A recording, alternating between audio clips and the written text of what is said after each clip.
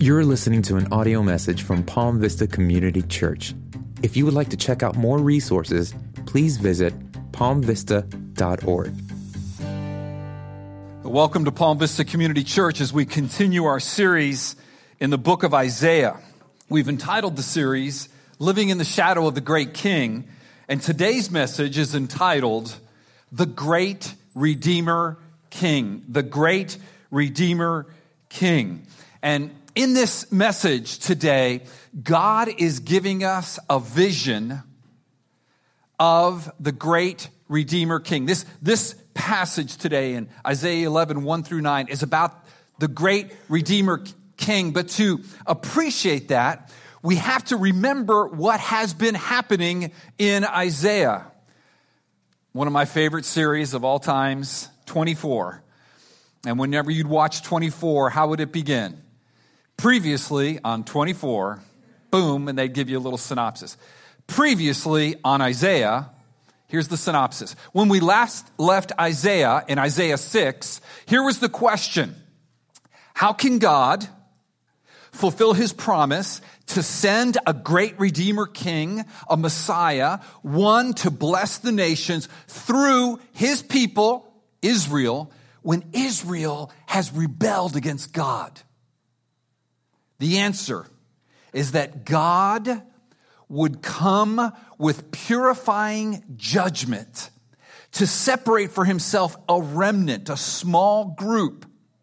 And the picture that we saw in Isaiah 6 of God's purifying judgment was of a forest of trees representing Israel, and God would come with his purifying judgment and chop down all those trees. So all that is left are stumps. And even the stumps are burned over by God's purifying judgment. And the last verse that we read from Isaiah 6 2 weeks ago said the following: the holy seed is its stump. Isaiah 6:13c. The holy seed is its stump. Today's message is identifying who that holy seed is. He is the great Redeemer King. The question is, will God fulfill his promise to bless the nations through Israel? The answer is yes. And he will do it through this great Redeemer King, this holy seed. So let's read about him in Isaiah 11, 1 through 9. But I need to give you one more bit of instruction to teach you how to read the Bible. So if you could just listen to this for a moment. Isaiah is a prophet. So Isaiah is going to be writing about things that both happened during his time. When was Isaiah written? 740, the 700s BC. But Isaiah, because he's a prophet, because the Holy Spirit is upon him, is going to be writing about things that happen in the future. And even referencing things that happened in the past. And to understand Isaiah, you kind of have to figure out where he is. Have you ever seen the movie Back to the Future? I got so confused by that movie. Back to the Future 1, right? About 1985. All right, I got it. It's either 1985 or 1950s. But then Back to the Future 2, now we're going, to the, 1950s up to the future. He comes back with those crazy glasses, right? Doc Brown comes back. And then forget about number 3 because you're all the way back in the Old West and you're watching the movie and you're thinking, which Marty is this? Which Doc Brown is this? And hopefully the Marty from 1985 doesn't meet the Marty from 2020 who's already got, remember that? I used to be so confused. I have to pause it and say, now where is he? Which Marty is this? You've got to do that with Isaiah. You see, Isaiah is going to be talking in the 700s BC. He's going to be talking about stuff that God will do in 722 BC. or 586 BC. And in our text this morning, he's going to give us an eschatological vision. That just means an end time vision of this great Redeemer king way down the corridors of history. So we've got to understand where he is. But the question always remains is this: will God provide this great Redeemer king? Will God provide the seed of the woman? Actually, back to the beginning of time at the fall, when Adam and Eve sinned, God said the seed of the woman will crush the head of the seed of the serpent. And then to Abraham in like 1400 BC, he said, through you, Abraham, through one of your descendants, Israel, will come the great Redeemer king who will bless the nations. And now in 740 BC, we've got this picture of God saying, I'm going to provide that, but first I'm going to bring a purifying judgment, and I'm going to cut down this nation, and it's a bunch of stumps, and then I'm going to set those stumps on fire. And the question is, can God bring forth from a burned over stump of a nation the great Redeemer king? We're going to read about that in a moment. But as we do, I just felt like the Lord put this on my heart for you. We can also ask God sometimes, Lord, can you possibly bring forth your promise, the things you speak of in your word, from the burnt over stump of our church, our lives? We're one body. I loved communion this morning. We partook of the body of Christ and drank the blood of Christ represented by those elements. And we're one body, and it's very much one body. But at times it can feel, particularly in this world, that God has come with this purifying word, and we kind of feel like stumps, even burned over stumps, that are areas in our lives. There's areas in our church where we know we can do better. Even just areas of out and out sin. Maybe it's known, maybe it's hidden. There's just areas where we've just fallen short. There's areas of disappointment. There's areas where others have maybe sinned against us. There's areas of just, we can feel like a burnt over stump. But here's what I want you to remember, church. We're God's burnt over stump. And God is able to bring life from his burnt over stump. That's what this is about. The great Redeemer King. Let's read it. Isaiah chapter 11, verse 1. You there? Please get there. These are the words of God. Listen to God's word. There shall come forth a shoot from the stump of Jesse, and a branch from his roots shall bear fruit. And the Spirit of the Lord shall rest upon him, and the Spirit of wisdom and understanding, the Spirit of counsel and might, the Spirit of knowledge and the fear of the Lord. And his delight shall be in the fear of the Lord.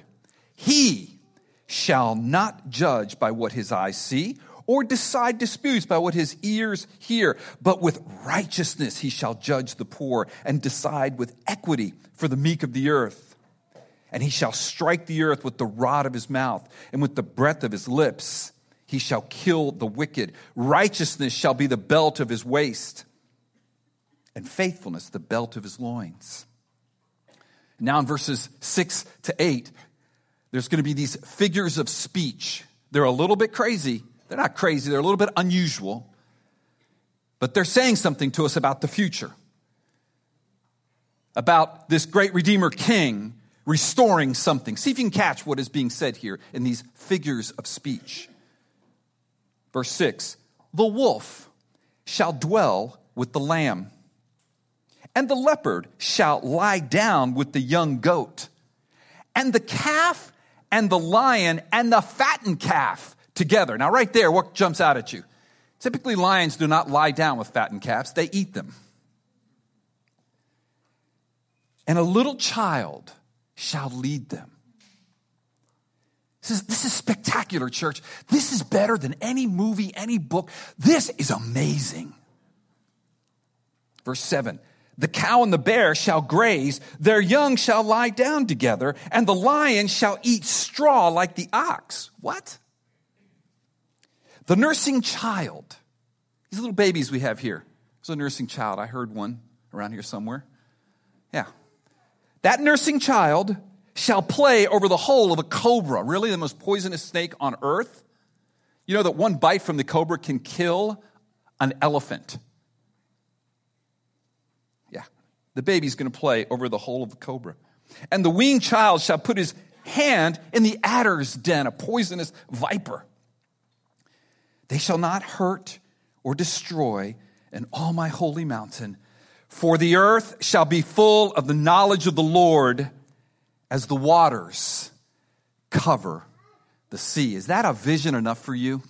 Now I know we got whiplash going back and forth. What's he talking about? His day, this day, next day, 50 years from now? Is it now? Has it already come? Is it still the future? All right, here we go. You ready? Let's find out. Let's find out.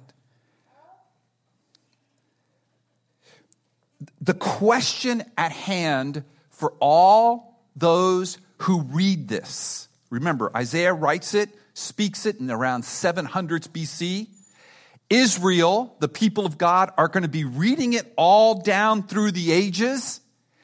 And it's this vision, because they remember chapter 6, verse 13, the stump that's been burned over, there's a holy seed. Here, he's talking about that holy seed sprouting. Verse 1, there shall come forth a shoot from the stump. That's the stump from 6:13. So all through the ages, every Israelite who looks out over the landscape of his nation and sees a stump and a smoldering stump and sees his dream going up in smoke and sees it cut down. For example, in 586 BC, God will use the Babylonians to come in 586 BC and judge Judah, Jesse. And they will knock down all the walls of Jerusalem. They will destroy the temple. So the last guy leaving with a chain around his neck and around his arms, and he's shuffling out of Jerusalem, and he's walking to modern day Iraq as an exile. He's reading this. And he's looking at the stump cut down, and he's wondering, where is this great Redeemer King? Where is this wonderful restoration of paradise that you're talking about? Fast forward to the Jew living in Israel in 30 AD. Jesus has begun his ministry. Maybe he hasn't heard about Jesus yet, but he's living in Jerusalem and he's sitting at a cafe having his strong coffee in the morning. And he looks up and yes, he sees a restored city. And yes, he sees a restored temple. But right about that time, a whole cohort of Romans go marching by, knock over his table and bump his arm. And he spills coffee all over himself. And he says, where is this great Redeemer King? We're under the heel of this horribly oppressive pagan nation. That's the question. Where? And so can we ask that same question as we looked at our church in the burned over areas where we lack structures, where we lack grace, we lack power, we lack wisdom to make disciples or reach out to our community. We're aware of the weaknesses. We're aware of apathy and inaction. We're aware of areas where we know we can do better. We may be asking ourselves, God, where is the life in this burned over stump? This area that's representing a burned over stump.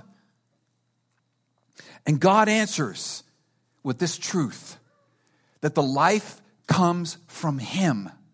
And he calls us to do this on the screen. Main point, trust the great Redeemer King who exercises his rule to restore his creation. Trust the great Redeemer King. Oh, you exile in 586 BC, shuffling off to modern day Iran because the Babylonians have destroyed your city. Trust the great Redeemer King. Oh, Jewish man or woman in the 1st century AD who's looking at the oppression of the Roman guards and wondering, where is he? Trust the Redeemer King, member of Palm Vista Community Church, who will exercise his rule and does exercise his rule to restore his creation. We're part of that creation to fulfill his promise. The promise of what? Of a coming Redeemer who will bless the nations, whom God has called us to preach. Point 1, the great Redeemer King. In verse 1, you see a stump. You've got to think, though, just for a moment, back to chapter 10, the very preceding chapter, verse 34.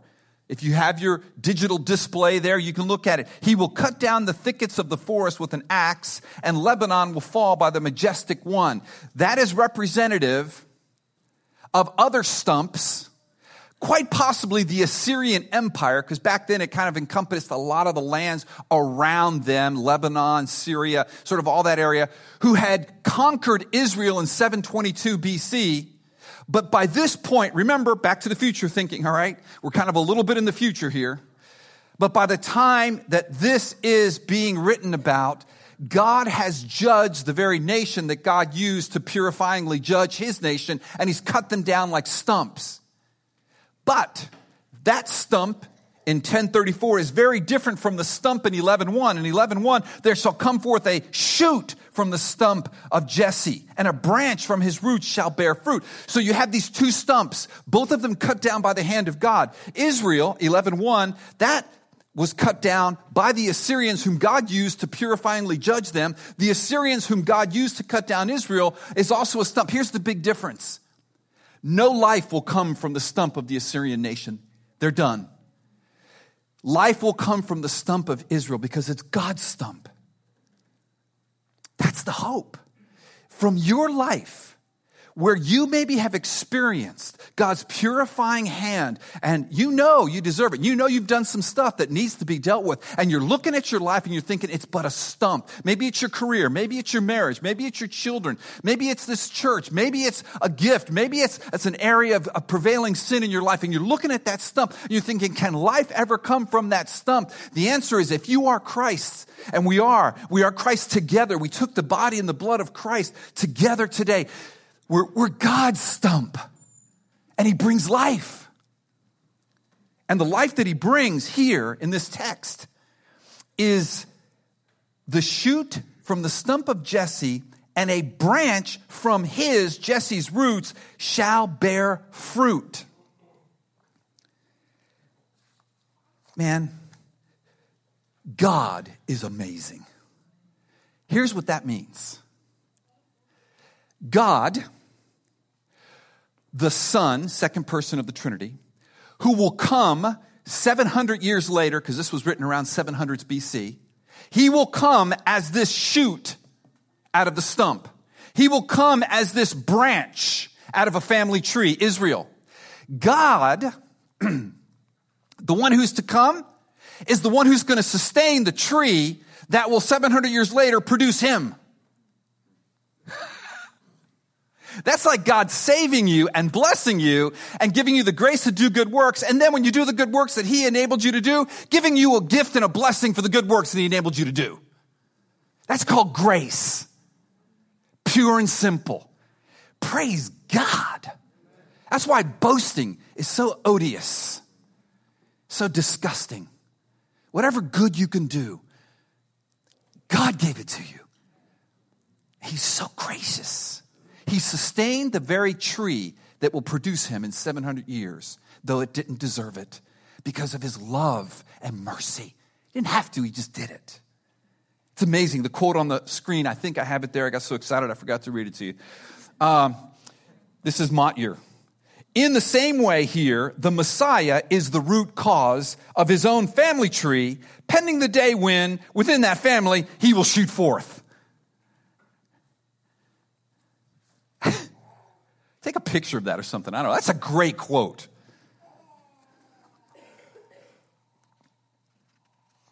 God sends forth the great Redeemer King, and it's Jesus. And what characterizes this great Redeemer King is the Spirit. Remember the Trinity, God the Father, God the Son, God the Holy Spirit. I'm not saying this is Trinitarian in and of itself, but there's so many aspects of the Trinity here. See verse 2, and the Spirit of the Lord shall rest upon him. The him here is that seed that we talked about in 6:13c. The him here is this shoot from the stump of Jesse. It's this branch from the very tree that God sustained so he could be born. He's the second person of the Trinity, and he will have the Spirit upon him. Father, Son, Holy Spirit working together for redemption. I mean, we know this is speaking of Jesus. It's clearly pointing to Jesus' baptism. Mark 1:10 on the screen. And when Jesus came out of the water, immediately he saw the heavens being torn open. I love the way Mark says that. And the Spirit descending on him like a dove. It's like heaven is saying, now's the time. The one who is the root, who has sustained the tree for the day of his birth, he's come, and now is the day that the Spirit is upon him. This history of redemption is crashing down. I think Isaiah saw it. Like he just was looking at it. You know, like my eyes aren't what they used to be, right? And so you kind of look at, there's something down there. That's what Isaiah's seeing here. That's what happens 700 years later when Jesus is baptized. So what is this spirit of wisdom and understanding, spirit of counsel and might, and spirit of knowledge and the fear of the Lord?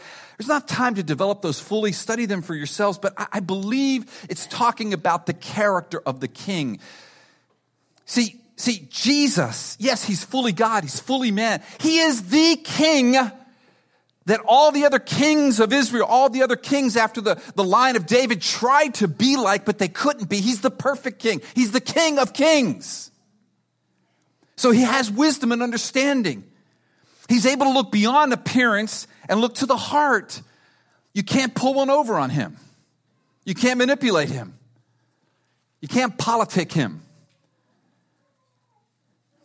He also has the spirit of counsel and might. He's able to develop the plan to execute his salvation on earth. And he fully is able and has the power, the might to accomplishment. He has the spirit of knowledge and the fear of the Lord. I believe this is talking about the ability to apply truth to everyday life. Wisdom. He is wisdom. We are people of the Spirit, church.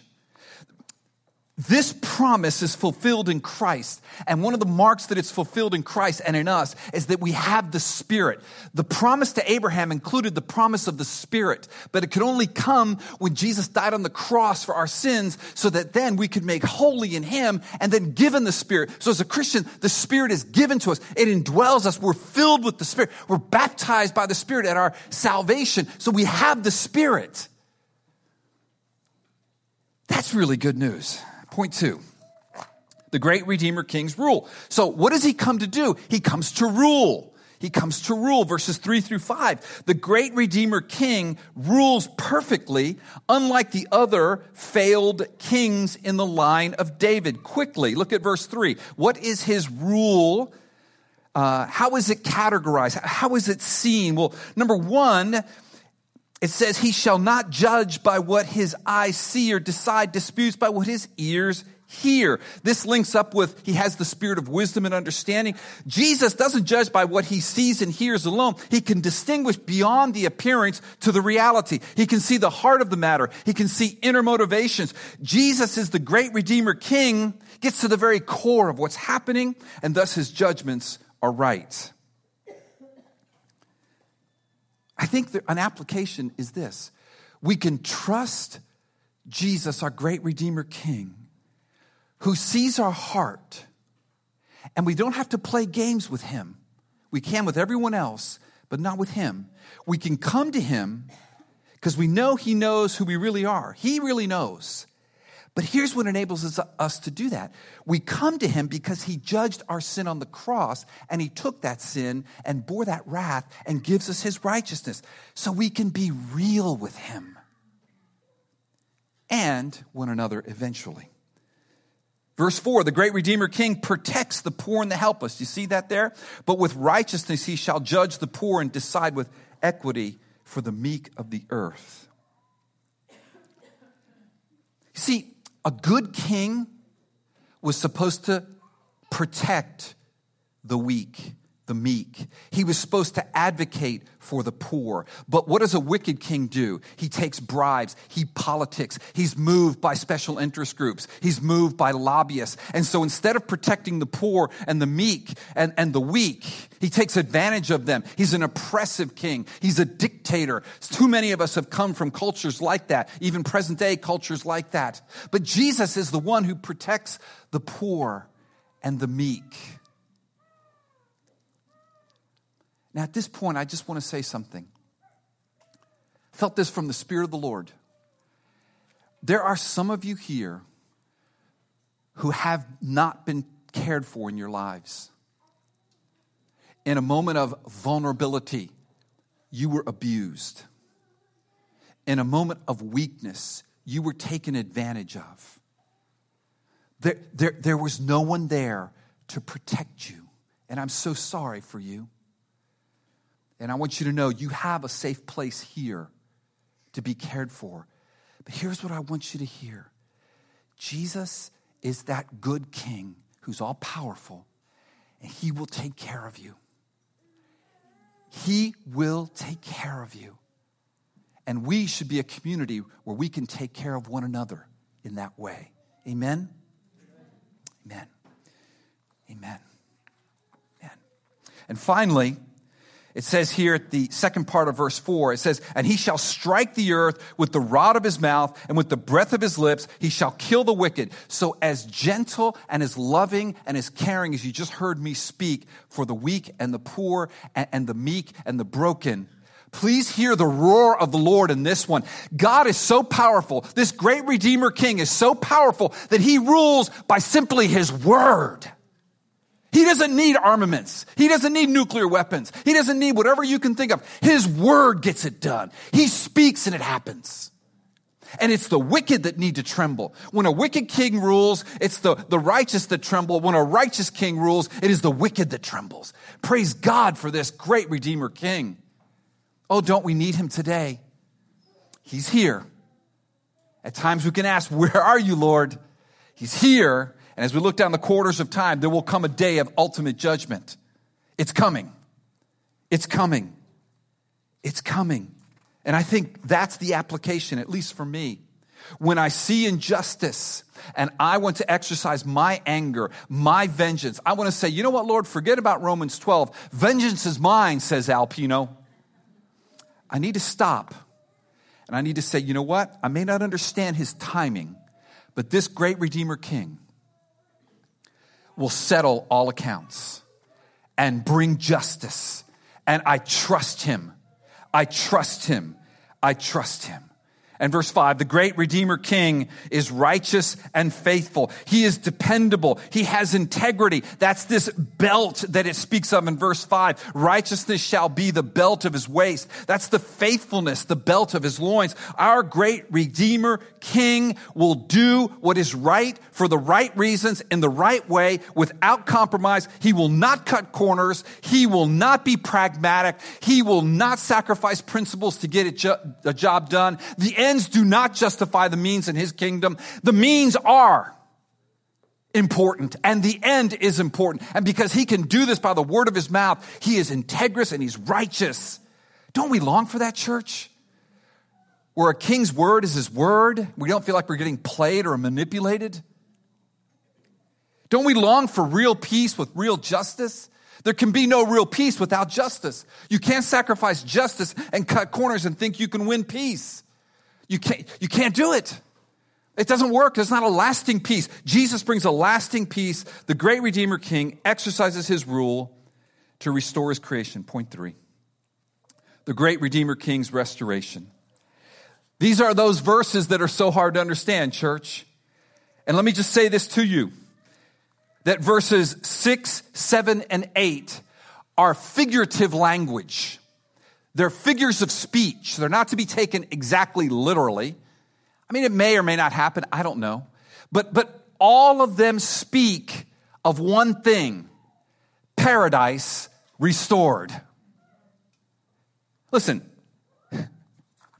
when the lamb welcomes the wolf into his house, when the leopard lies down with the goat, and the lion lies down with the fattened calf, and they hang out together without the lion eating him. When enemies are restored, paradise is restored. Paradise lost is now restored. This is what the great Redeemer King comes to do. To reverse the curse, a new heavens, a new earth. Before the fall, there weren't poisonous snakes. Before the fall, well, another example is what they eat. Look at the verse, I believe is verse 6 or 7. The cow and bear graze together while their young play, and the lion and ox eat straw. Lions don't eat straw. They don't have salads.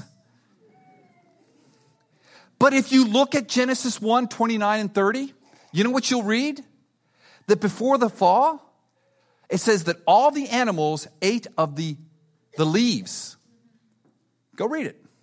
It Is it literal? I don't know. I mean, does everybody become a vegetarian? I don't know. I am not advocating you go on a vegan diet. I'm really not, okay? That's just going too far. That's what it's saying here is that paradise is restored. And I love this. Look at 6b. A child leads these animals. You see that in 6b? And a child shall lead them. And a little child shall lead them.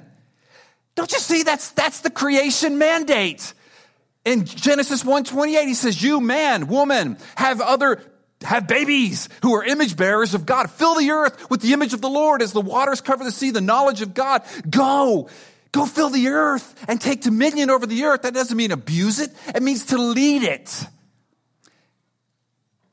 The great Redeemer King is going to bring about this paradise restored so even a little child can lead lions around. I won't be afraid of dogs anymore. Dogs won't bite anymore. If you're a guest, I am a little afraid of dogs. Except for Riley.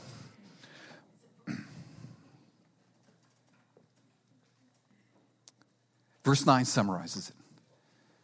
Look, by the way, this vision is our vision, church. This vision gives us hope, church. This vision enables me to trust God when I see unspeakable suffering and unspeakable wickedness. As a pastor, when I hear the confessions of people and what's been done to them and what they've done, when I look on the TV, when I hear about unspeakable crimes, and I think, how long, oh God? When, oh God? I look at this vision and I trust the great Redeemer King, just as the great Redeemer King was calling Israel in 700 BCs to trust him to protect them from the Assyrians and the Babylonians and not to make alliances with those wicked nations and bow down to their gods and think they would save them. Your money won't save you. Your military might won't save you. Your personality won't save you. Your beautiful good looks won't save you. You cannot manipulate, charm your way into anything.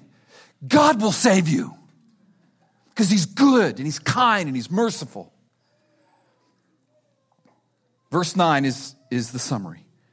They shall not hurt or destroy in all my holy mountain, for the earth shall be full of the knowledge of the Lord as the waters cover the sea. That is speaking of peace, a lasting peace. They shall not hurt or destroy. It's speaking of holiness in all my holy mountain. The earth, the new heavens and the new earth will now become the holy mountain of the Lord, the entire place. And the earth shall be full of the knowledge of the Lord as the waters cover the sea. The waters covering the sea it's just a figure of speech to say that it's full. Listen, water covering the sea means that every cubic inch is covered by water. Water covers the sea totally, fully. And so God's presence, the knowledge of God, the intimacy with God is everywhere, fully present in all his power and purity. And we experience it fully. This personal, intimate fellowship with God. Oh, if you're here this morning and God feels a little distant to you, I just want to encourage you that this great Redeemer King died on the cross for you, Christian, that you would experience his relationship fully with an intimacy and a joy that you've never experienced before, and you will for all eternity. And if right now you're lacking it, he's here to minister it to you. I mentioned this earlier. If you are one who has experienced hurt and destruction, the great Redeemer King, Jesus, who was beaten, hung naked on a cross, knows your shame. One of the things that abuse does is it brings great shame on people. It makes them think it's their fault. Jesus makes you whole. There will be a day when you experience a peace that never passes forever. The torment in your head will be gone. And Jesus, who suffered for you and was wounded for you, communicates that to you this morning, I pray. Because listen, when we see that, when we understand that, then we are moved to trust God. That's what we're all called to do. To trust the great Redeemer King who rules and exercises that rule to restore his creation. Now, right now, I'd like us to bow our heads and quietly pray. This is an important moment, and if the worship team would quietly just make their way up front. I'd like us to end by singing two songs. I want to sing now, Why This Fear, but then I also want to end with So I Will Trust. But if you are here this morning and you have experienced this hurt and destruction, it may be the hurt of sin against you, or it may be the hurt of your sin against someone else.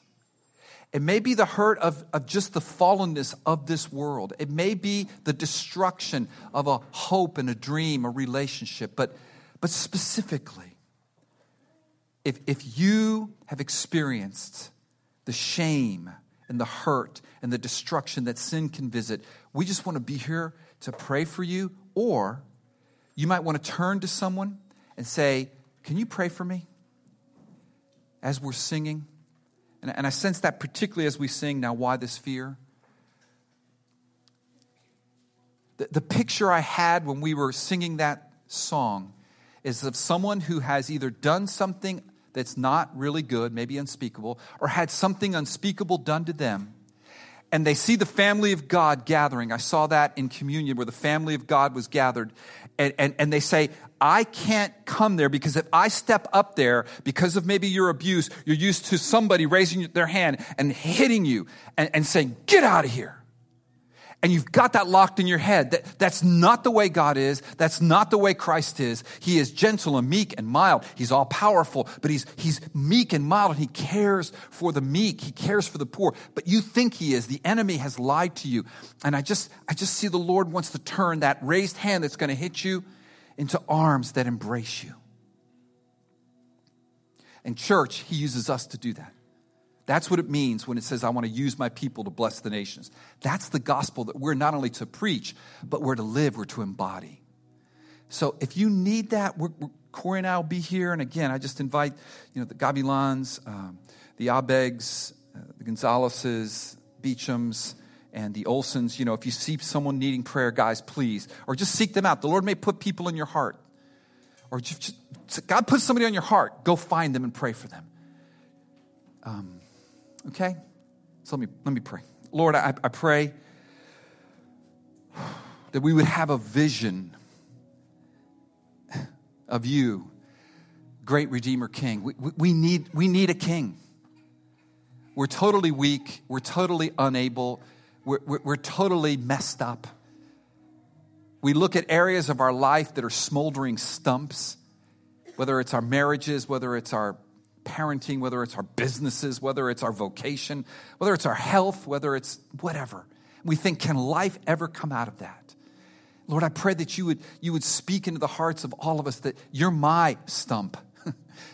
You're mine, and there's life there, and I will restore. Yes, I rule. Yes, I bring righteousness. Yes, I am holy, but I'm also kind and merciful, and holiness and justice and mercy kiss at the cross so that justice is vindicated. Someone paid the price. It was you, Jesus, so that mercy could be given to those who don't deserve it. That's us.